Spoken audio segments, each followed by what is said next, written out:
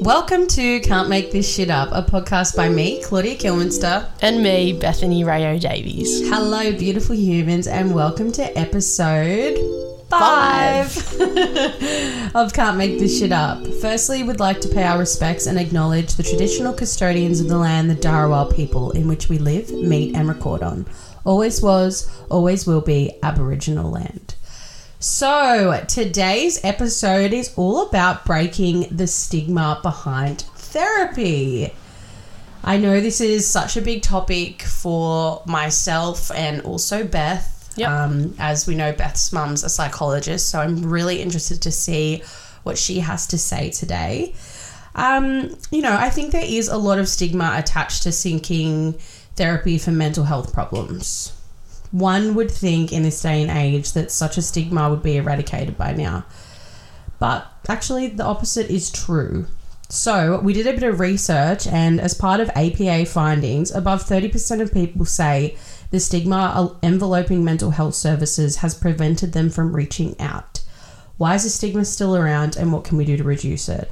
After all, we wouldn't hesitate to go to a doctor if we were sick or if we broke a bone. So why are we still hesitating to improve our mental health? What do you reckon, Beth?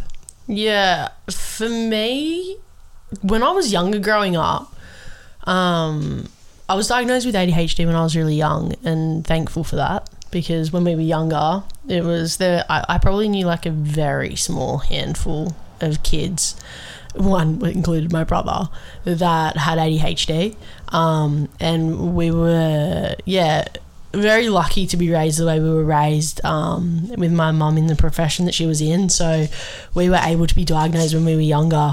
But like even back then in that day and age, Chili. Sorry, it's my dog. She's having a scratch. Chili's Claudia's dog's name for the listeners.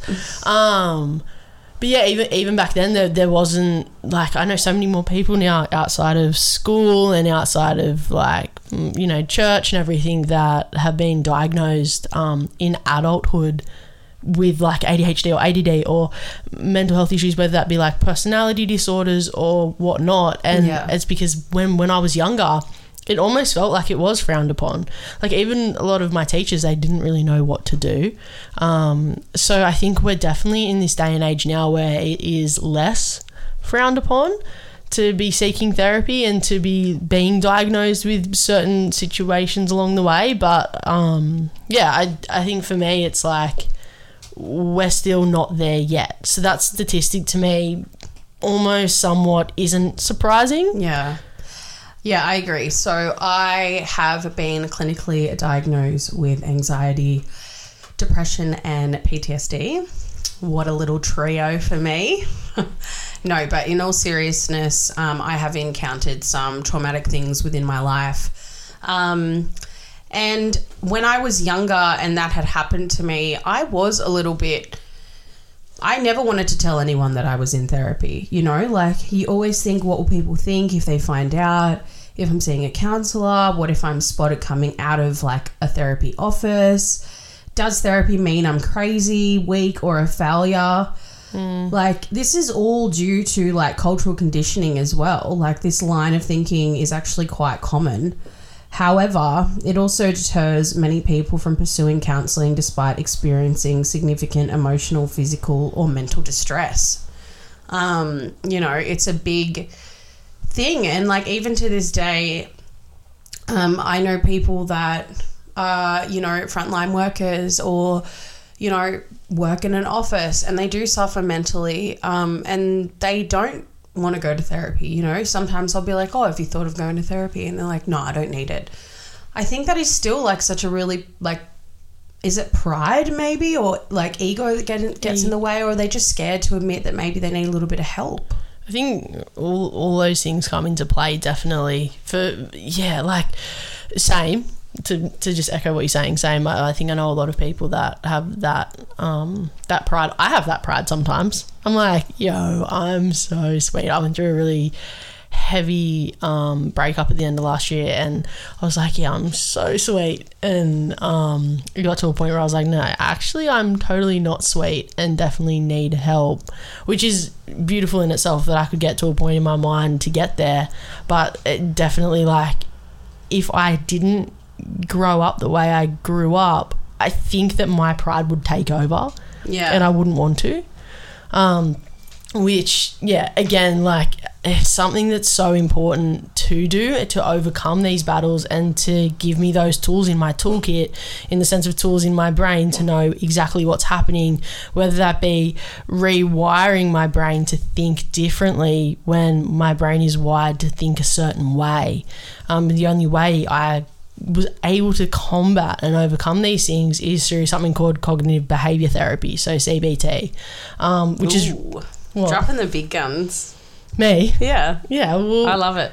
Yeah, I think, like, for me, it's like understanding that there are some amazing tools out there that we just don't know about within our minds, and understanding the way that our minds think as well is super powerful and impactful to help you train your brain almost to think in a way that is going to help you combat these really intense emotions that we feel along the way. Like you, Claus, like, you've been through trauma in your life, and when you go through trauma, your mind it becomes almost like this shock system in a sense, and anything could trigger that. It's fight or flight. Like, when you suffer from PTSD, it's fight or flight. But, like, we've spoken about ADHD and, you know, what I've been diagnosed with as well. But just to clarify, like, if you initiate counselling, this doesn't necessarily mean you have to have a serious mental illness or be clinically diagnosed with something. You know, instead you could be facing serious life challenges, changes or transitions and just need that extra help, and that's totally okay. Like, all it's doing is hindering your ability to cope. It points out psychological today, like, in turn, this can affect your mental well-being and how you function in daily life. You don't need to have... You know, you don't need to be like, I've got depression, I've got anxiety, I've got ADD, I need to go get help, or I've got bipolar and all that sort of stuff. Like, yeah, we do suffer from mental illnesses, but this episode is all about breaking down those barriers and be like, you know what, even if you just, like, sometimes your friends aren't enough to, you know, I know for me, I get to a certain limit where I can get all this advice from my friends, but I need that professional help. I need that extra, like, hand in figuring out, you know, my next steps, or how my therapist would say, my mental toolkit. Like, I can go into my mental toolkit and do the things that are going to fix me and bring me back down to earth when I'm, like, going through a rough patch or I'm grieving and all that sort of stuff. So, Beth, how do you reckon our listeners should do, or how do you think they should overcome fighting the stigma behind things? Yeah, I think we're definitely in a day and age now where seeking help is definitely more accepted. I think is the word I'm trying to say. It's definitely more accepted. I think if you feel like you just want to have a chat, like, try it out. Go and have a chat. Try it out, and if it works for you, that's amazing. And if it doesn't work for you, that's okay too. I think, like, it's almost like when you buy a new pair of runners, almost like you might try a new brand out and you put them on your feet and you wear them for a week and you're like, oh no, I'm not sure about these ones. I wish I didn't buy these runners. And that's okay. Like, therapies may not be for everyone, but it is definitely certainly something that is extremely helpful. And if you would like to try therapy out, like, if you're worried about going and experiencing that for the first time by yourself, take someone that you trust. Yeah, get them to drive you there. Take someone, like, yeah. And it takes a while to find the right therapist as well. Like, it's very lucky that you get an amazing person that understands you right off the bat. So don't be disheartened if you walk into a session and be like, they didn't understand me. That's okay. Like, I think it took me about, like, 3 therapists to find someone that, like, understood me. Like, and if you have lived with a mental illness at some point, you may have faced blame for your condition. I know with me and what I've suffered through trauma, blame was a really big feeling that I got, and, like, guilt and you know, people like call you names and they may have said, oh, you're just going through a phase, or perhaps like if you only tried harder to help yourself, you may have been made to feel ashamed of something that's out of your control. Like, this is the power of stigma. It's what holds people back when getting the help they need to get better, which is why I think people push away from seeking that professional help. Yeah. You know, yeah, it's true that the stigma of mental illness has been reduced in recent years. However, the pace of progress has not been quick enough. Like, even in men, like the suicide rate in men is higher than it is in women. And I think that's just something that, you know, it's not weak to speak. And, you know, if girls and women and, you know, non-binary folk feel like they can't reach out to anyone, like, imagine like a tough bloke like trying to, you know, seek for help or anything like that. Like, I've known, unfortunately and sadly, a few men that have passed from suicide, and not many people knew that they were suffering. Yeah. Therapy at the end of the day, it's to help you better yourself, and to not just to help yourself, but to better understand yourself.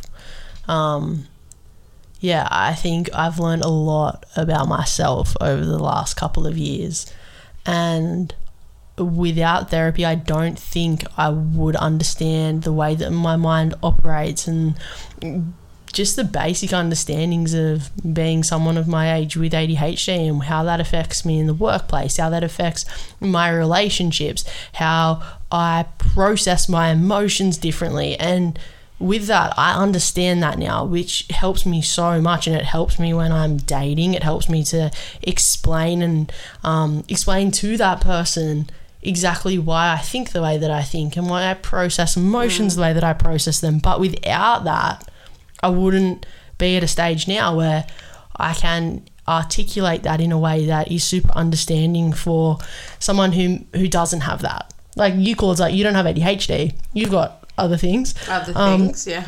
But like, for you to understand me as an individual, like, you understand me so much better now that you know that I have ADHD. So you're like, oh, Beth processes emotions hard and fast. And like, I can tell when you are having an ADHD moment now. Like, when I first met you, I would be like, what's going on? And then now I've learnt more about you and you've told me more about your condition. I'm like, okay, she's having a bit of a moment, like, shall we go, like, get in the car and go for a drive and listen to some music, because I know that's going to help her calm down, or like get her mind back into gear and something like that. And it's the same with me. Like, if I'm feeling down or I don't want to get off the couch, like, Beth will come round, we'll have a sleepover, or she'll put me in the car and we'll go out and get into some nature, because she knows that grounds me. Like, it's all about communicating.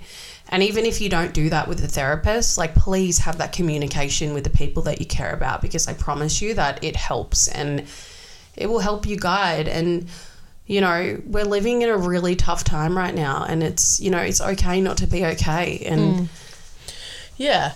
So, Claude's, like, for the listeners out there, I just had a moment. For the listeners out there, if someone wants to find out how to see a psychologist or a psychiatrist, how do they go about that? What are the steps that you take in order to be able to do that? So what you need to do, for anyone that is considering seeing a therapist or reaching out for extra help from counselling, you need to go and see your GP.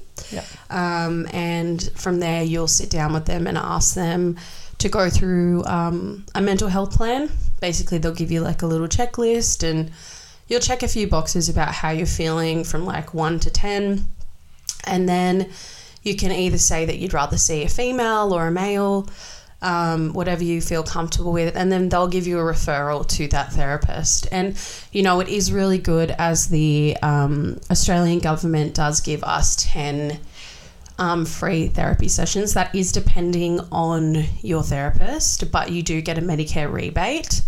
I know victims of sexual assault, trigger warning, as some of you know, I was a victim of a sexual assault years ago. That is why I suffer from PTSD. The government actually has an amazing resource and program that's called Victim Services, and you can apply through that online. Basically, you have no time limit. This could happen to you, could have happened to you 20 years ago, and the government gives you free therapy. So essentially, I have been lucky. I mean, I'm not lucky because I know therapy is costly and stuff in that way that I'm lucky. I'm not lucky in what had happened to me, but I have been lucky enough to have been given the last 7 years of therapy free. And, I'm really thankful for that, because when I was 19, I wouldn't have been able to afford to go and see a therapist and work through, the things that have happened to me. So that's kind of how you can go about getting therapy from a doctor. But yeah, if you are a victim of sexual assault or sexual violence, you can apply through the New South Wales Government Victim Services program. And you know what? We can put links and everything in our bio. Yep. For that, as well as other resources if you are struggling. Yeah, and then also financially as well for those out there who are just seeking a psychologist to talk about any other issues. There are psychologists and psychiatrists out there that bulk bill, so you can definitely you can look those up as well. Your doctor can also give you those resources too. So I'm only just now having to pay for it, which it's not bad. Like, I think my therapy is around like $150 a session, and with the Medicare rebate, all I end up paying is $70. Yeah. So, it's, you think about an expensive dinner on a night out, or, a couple cocktails at a bar, or, anything kind of that can increase to $70 pretty quickly in this day and age. So it's definitely worth the investment. I think like a couple of steps that people can do is like talk openly about your experiences with mental health, educate yourself and others. Like, this is why we're doing this podcast episode. Be conscious of the language you use to refer to mental health issues as well. Like also, if you are a partner and you're dating someone with a mental health issue or that's going through it, if you get heated or anything like that, saying things like, oh, you're acting crazy, and words like that can actually cut really deep. And I think that's really good to be aware of as well. So always be conscious of the language that you use, especially if, you could be having an argument or something and you call your partner crazy. Like, never do that, by the way. But, sometimes it can slip out if someone thinks they're being irrational or something. Encourage equality between physical and mental illness. Like, remember, mental illness is a disease, just like a heart disease or diabetes. Show compassion for those with a mental illness, and it's okay to talk about it. Don't be afraid to not talk about it. What about you? Have you got anything else to add to that? I think my biggest thing from this episode is, like, we're here to help break down the stigma of mental health, and break down the stigma as well around therapy as well. There's a few organisations that I think are absolutely amazing, and one of them that I wear, like, and a lot of my clothing is from there, is livin.org, and all those shirts say it ain't weak to speak. I really like. I remember I first met you. I've got one on today. I've actually got one on today. How good! I'll take a photo and put it on the story. I've fully got one on today. But I remember I think I met you and you had one of those shirts on, and I was like, that's rad. Like, I really enjoy that. And like, therapy's taught me a lot of stuff, even like in love. Like, for me, like, being in a relationship that feels mutually respectful and honouring each other for the first time in my whole life has been completely different to my other ones. Like, and this is happening, like, I'm 28, like, this is happening so early in my life, and to be honest, it's pretty terrifying. Like, it's so scary to think what it's like to be in a good relationship, only to find out that you've been fooling yourself. And from therapy, like, that's how I've learned to know what, like, real love and the brain tricking you does, like, to know that you have been kidding yourself. I would just forever say things to myself, well, it's hard because it's real. It hurts because it's real.